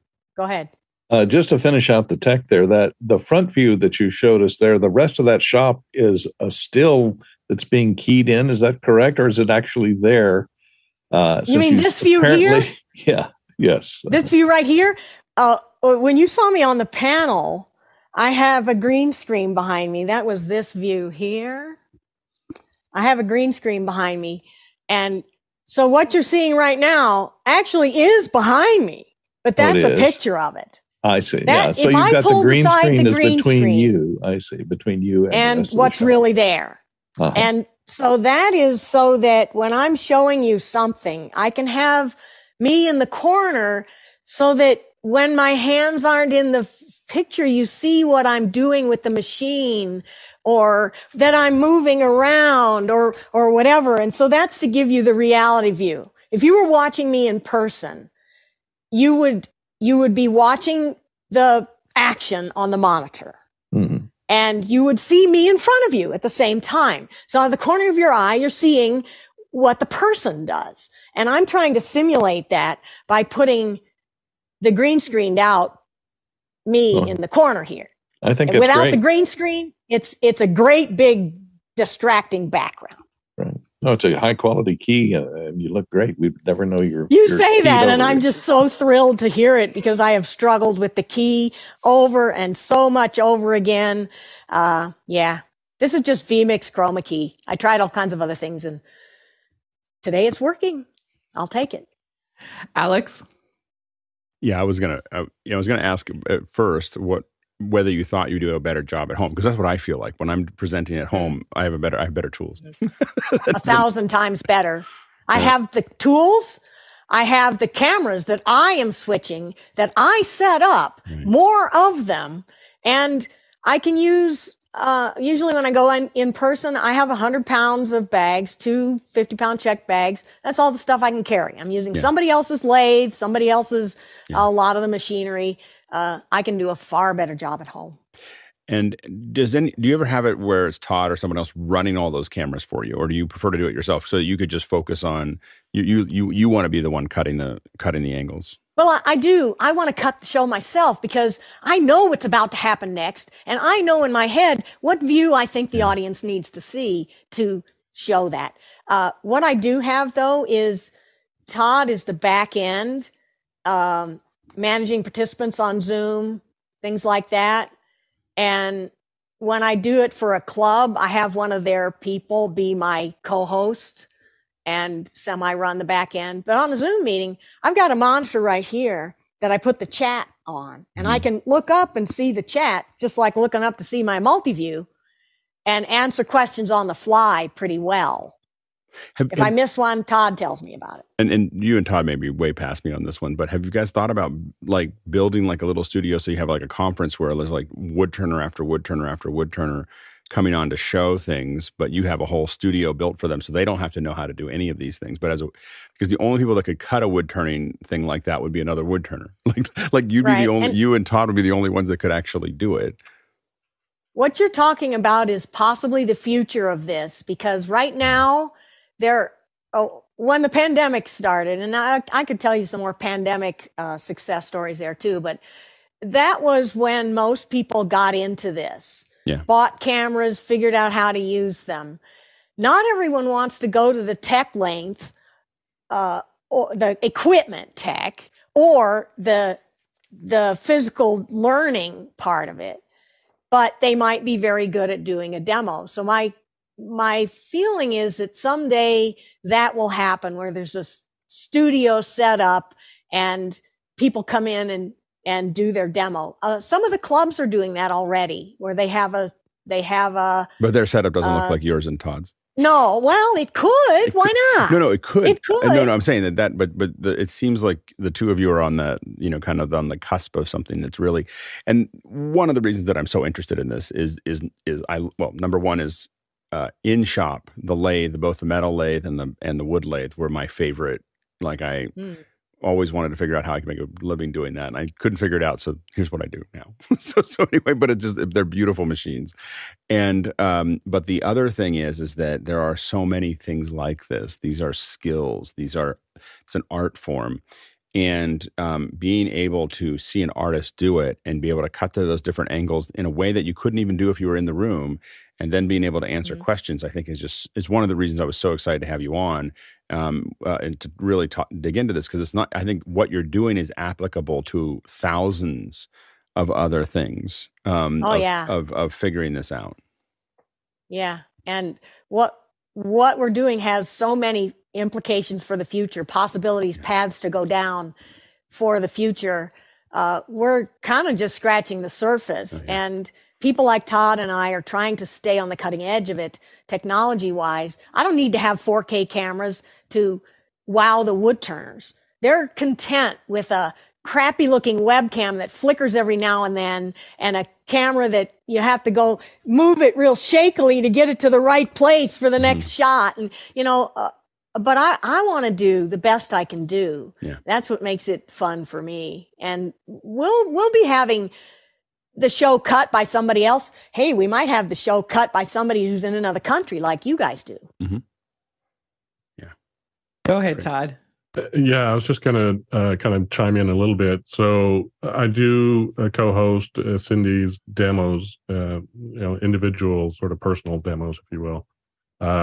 And we have started integrating graphics. So from my end, John Barker started GFX Live, which is over the internet, web-based graphics. I use his HDR graphics in my own production.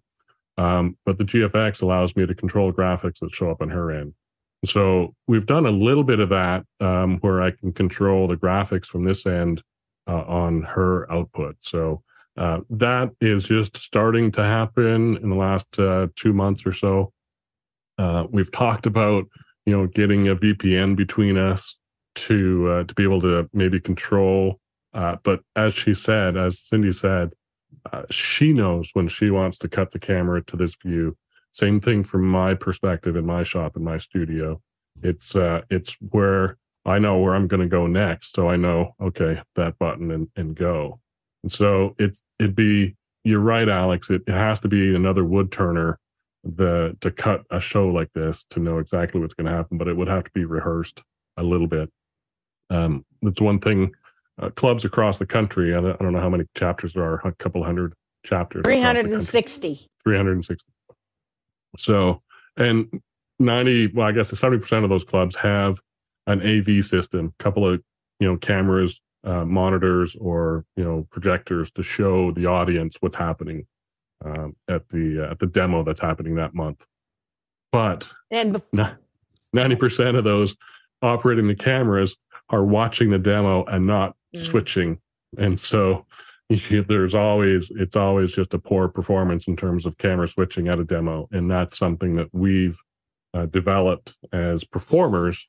And this is where if you had a studio like ours and you brought other turners in, sure, you could cut the show very nice.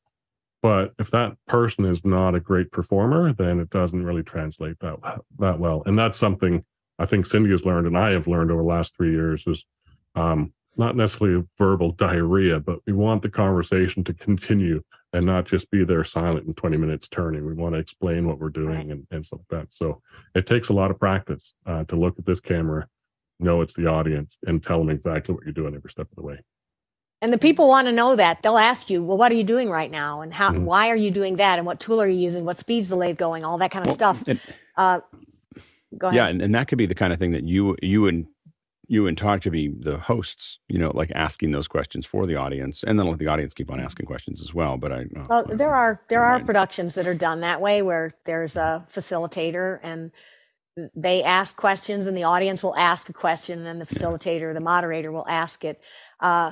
I wanted to talk a little more about the studio and the Woodturner who's not operating the cameras. I could be there saying, camera 1, please, camera 2, please. And in that way, kind of cut my own show, even though someone else was doing the switching. Because it's hard to be intuitive. But what we've had so far is amateur videographers who are pointing a camera that's not really giving a very good view of the action. I think that's changing. The pandemic brought it about. Now, all of these clubs have hybrid meetings, we call it, where there are people in the room because they insist on gathering together, despite what might be better done from their homes. They want to interact. And then there are people who can't make it to the meetings, can't drive at night, don't want to, live far away, live in another country, whatever it is. And those people want Zoom.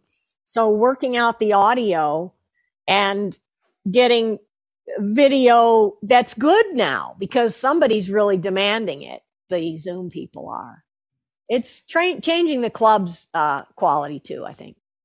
This has been outstanding, and there are so many questions. So for our producers, please, this is definitely one of those shows that your votes matter to the questions that we'll be able to get through with Cindy and Bill. Let's dive straight into them.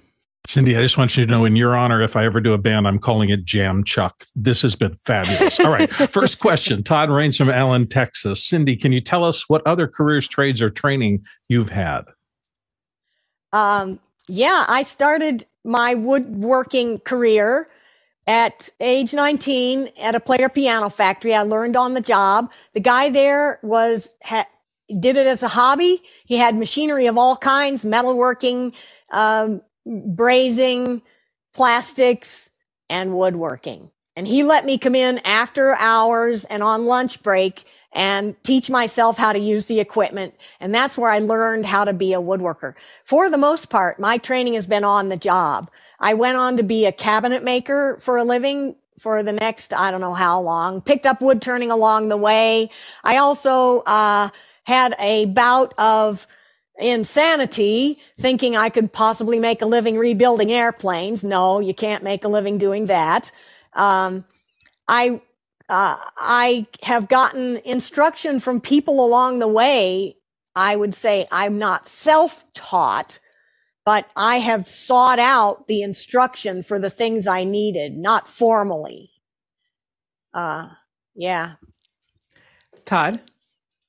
And let's not forget your hang gliding prowess, right? You're a world-class hang glider. Hang gliding was not a career. No, but it's training. It was a hobby. Yep. Well, it's something. Yes, I did fly hang gliders very passionately for about 20 years. And here's the aspect of business there is I just naturally fell into making equipment for people. And I had a little unprofitable business, making harnesses and bags and packs and things and stuff for hang gliding and doing repairs, extensive ones, sometimes in the field, on the gliders. So yeah, I guess that was part of career. Part of the journey. Next question. Certainly that. Next up, Chad Lafarge in Columbia. What safety practices have you implemented to accommodate all this gear? Wires can be very dangerous. Well, the wires are kept away. I have wireless headset, wireless microphone. The wire from the mic itself to the transmitter is underneath this jacket, and I always wear the jacket.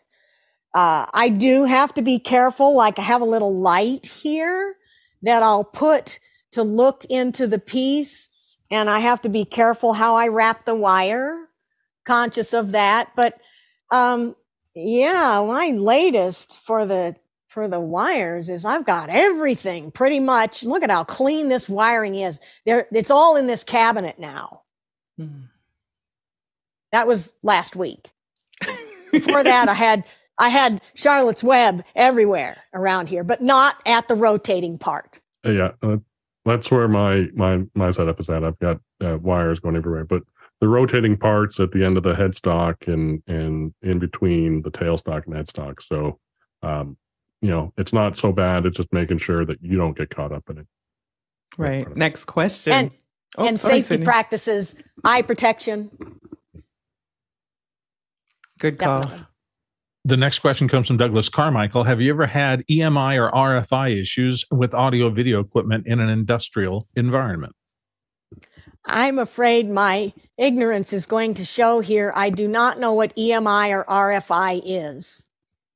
Sorry. So electromagnetic interference or radio frequency interference. So have your audio or video lines ever had hash or something like that because of the signals that are bouncing around in your shop? I don't know. Sometimes we have weird things happen, and usually it comes down to vMix or Zoom acting funny. Now that I have all the fans in that cabinet over there, the noise floor is much lower right here. Next question. John Snyder in Reno, Nevada. What are some ways someone can try out turning if they aren't sure they want to invest in a whole lathe and tool setup? Join a club, join their hands-on sessions where the equipment is provided. I highly recommend that versus going out and buying your stuff because you don't know whether you'll like it and you don't know what gear to buy. Always consult with people that are already into the craft before you buy any gear. And Sydney, this is actually a great point where the community aspect of things, like how it sounds like it's a very open and welcoming community. So inviting people in, like, what does that process look like for outreach? How would someone go? I'm excited to talk about that. Before the Zoom era, BZ, I guess we're going to have to start saying, there were the 360 clubs in the US and many, many more worldwide. And these are groups of people who welcome any newcomer.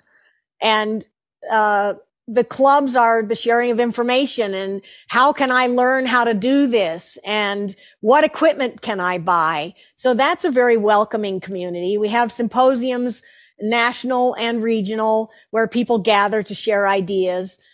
Since the Zoom era, now I'd like to talk about what I'm doing and what some other people are doing with community.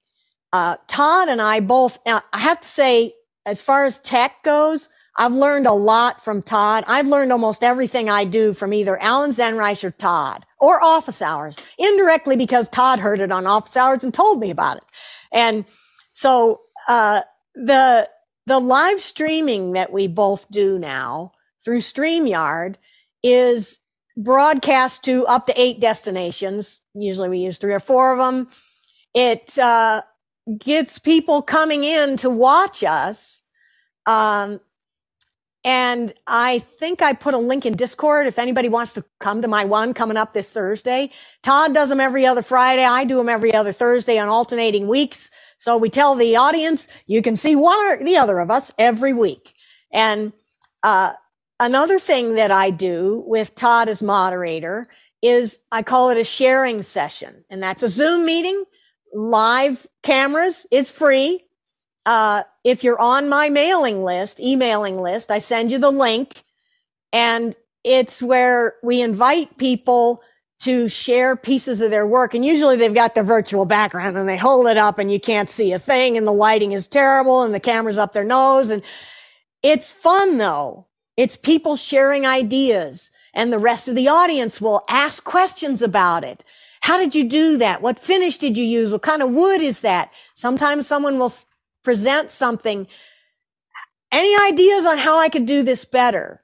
And those sessions come out with so many great sharing of ideas from people around the world, just getting together over wood turning. So those are post-Zoom era things that are being done. And I'm excited about that. Next question. Dirk Brewer, coming in all the way from Guatemala, says, how do you keep your work area so clean? All the dust and pieces of wood go flying in his work area, where you have various equipment and specialized cameras. Well, it remains to be seen whether my cameras will have shorter lifespans or whatever, because they do get covered with dust. If you took a look at I started with laptops just sitting right there in front of me. Now I have one laptop off to the side for Lumix Tether, and it has a plastic protector over the screen and a plastic protector over the keyboard.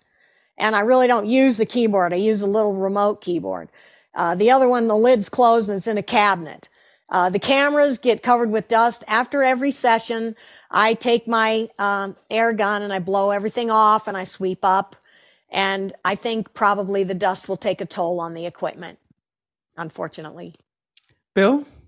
Well, I think she might have just answered my question. It was about how do you keep camera lenses and things like that in an environment where you're sanding, and obviously there's wood dust everywhere. How often do you have to do that? Is that every time you finish a session, you have to go in and use the air gun to blow off everything and clean it up?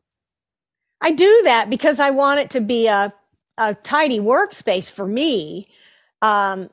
I'll blow off the cameras. I also have a UV filter over the lens, just a clear one in case some glitch gets thrown. But in general, the cameras are out of the firing line. The firing line is right here.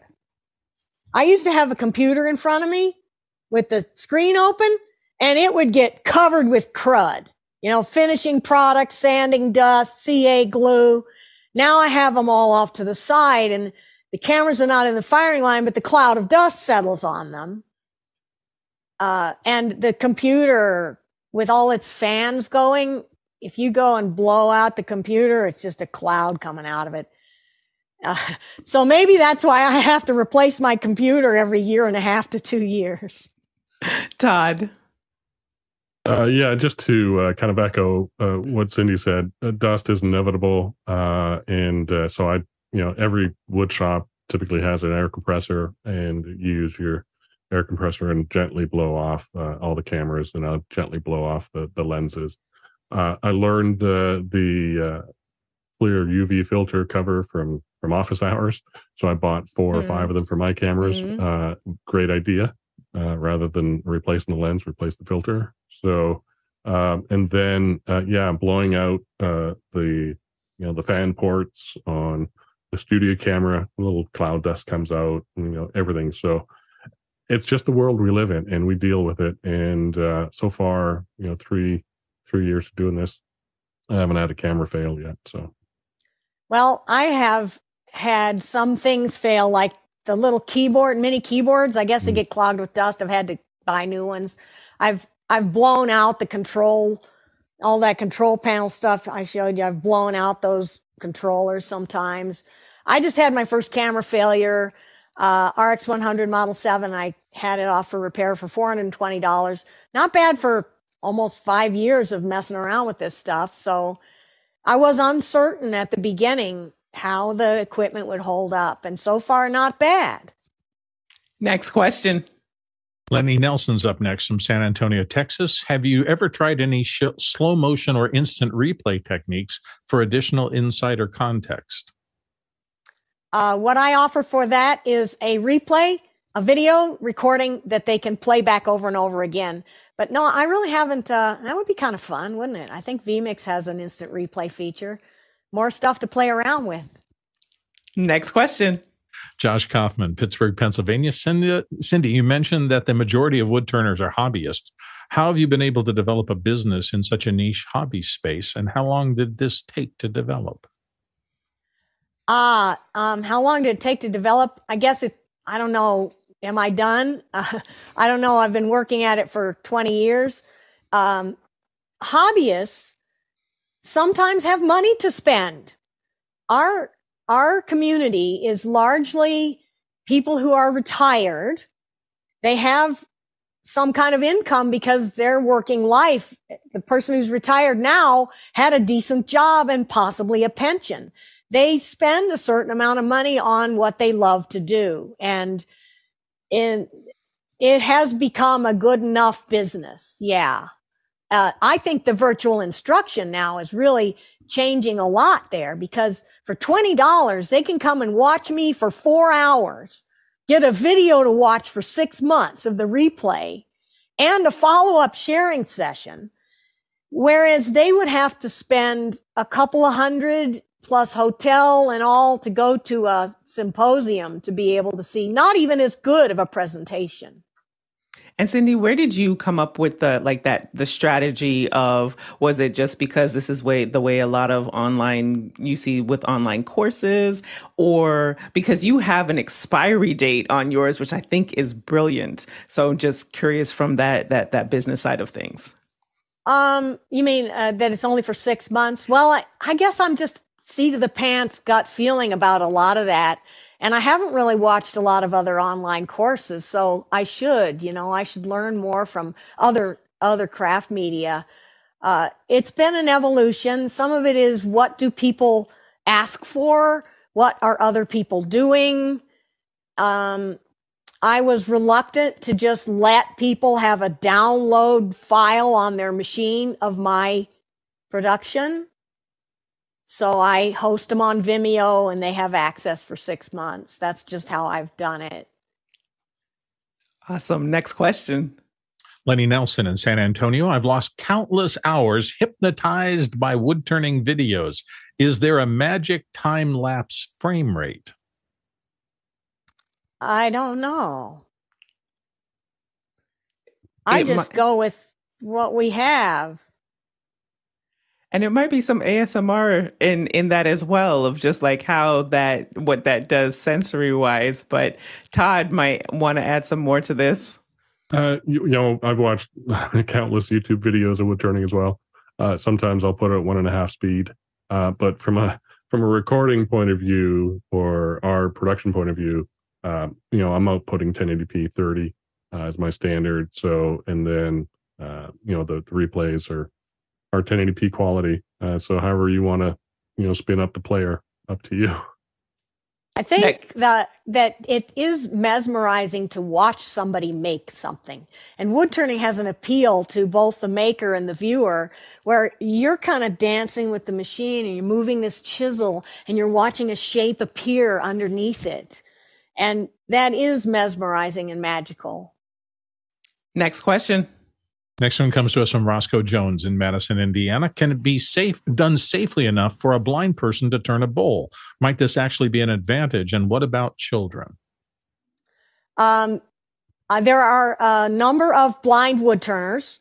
Blind can be various levels of sighted. There's one guy whose name is Michael Blankenship, and he is totally blind. And he learned how to turn after he lost his sight. By feel, I think he has his wife around most of the time to make sure there isn't some flying object around that he doesn't see. But it's very sensory. And yes, it can be done safely by blind people and people with other physical limitations. At our national symposium, there's a Woodturning with Physical Limitations conference going on. Children, yes, it can be done as safely for children as any shop class type of thing can be, maybe safer, because really the cutting edges are not moving. Only the wood is moving. So there are people who teach classes for children and schools that have wood turning in their shop class sometimes. I haven't done it. Todd? Yeah, Cindy covered pretty much everything that I was going to mention, except that I taught my daughter, started wood turning with her when she was 10 or 11. So she grew up doing it a little bit for a few years.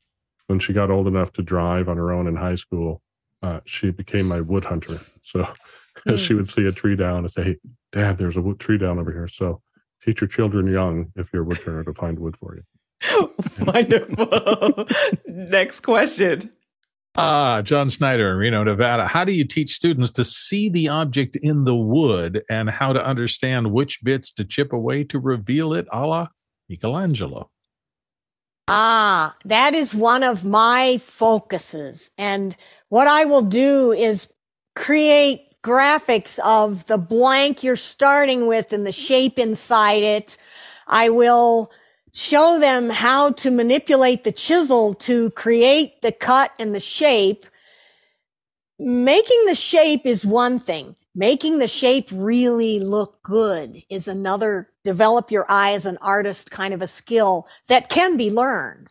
And my mission is to teach people that. Next question. Peter Belbin in Houston, Texas. Have you considered for self-cutting multicam the use of a multi-switch foot pedal to allow you not to have to push buttons by hand? I've considered a foot switch, and there's one made by Elgato, I believe, and it has like 3 positions, and I think I narrowed it down to 32 keys would work for me. So far, I haven't seen one extensive enough to replace my mini keyboard. Next question. Next one comes to us from Jason Bache in Albuquerque, New Mexico. What would be involved to add a HUD, a heads-up display, to show the lathe RPMs superimposed over your top shot down? Lathe RPM is irrelevant, but I get your meaning that there might be things I want to see in front of me. I would have to learn some tech to know even how to do an heads-up display. So, yeah, when that technology gets within my realm, I'm sure I'll find a use for it. And Jason, did you want to add to that? Yeah. So as I was waiting, there is a photo laser tachometer that will just do this, and it will output that. So even if it's irrelevant, I feel like people tend to get hung up on numbers and details. I'm sure it is irrelevant to some, but what I was picturing is this little laser, tachometer that's just measuring the spin at all times. And I feel like if you got the exposure right, you could actually just see it right on your top-down shot. It wouldn't actually need to be superimposed. Actually, you mean see it on the video output. Yeah, Yes. That would be useful. But, I'm trying to train people away from that. What's the speed right now? I want to teach them that the number is not meaningful. Is it a safe speed? Is the tool cutting properly? Is it vibrating all over the place and scaring you to death? I want to, people are always asking, what speed are you turning right now? So I put that information in a lot, but I'll usually say half speed or around this. I don't say 1,325 and a half RPM. And often people will ask me and I'll say, I don't want you to focus on the number. I want you to think about what would be the safe speed for this object right now. So, information like that put in an overlay on the video could be really good. I don't know if RPM is what I would put on there because I'm trying to train people away from it, but yeah. Makes sense. Todd. So it has been done. Theo Harlampu in Australia has a little picture-in-picture of his RPM up in the top corner of his videos. Oh, that would be the low-tech way. Just have a camera on your RPM meter on the lathe. Yeah. Uh-huh. Yeah. But yeah, Cindy said not always necessary. And our last question. And we're going right back to Todd Raines from Allen, Texas. Can you talk about your path to doing virtual demonstrations? Oh, yes, I would love to talk about that too. We could spend another whole hour. Alan Zenreich had a dream that wood turning could be done from our own shops. He's got a lot of video and photography experience and audio too and all that. And he cornered me in about 2016, and he started working away at me until he convinced me that this was a good thing. And it didn't take much convincing. I could see the value in it. And he worked with me for 2 or so years.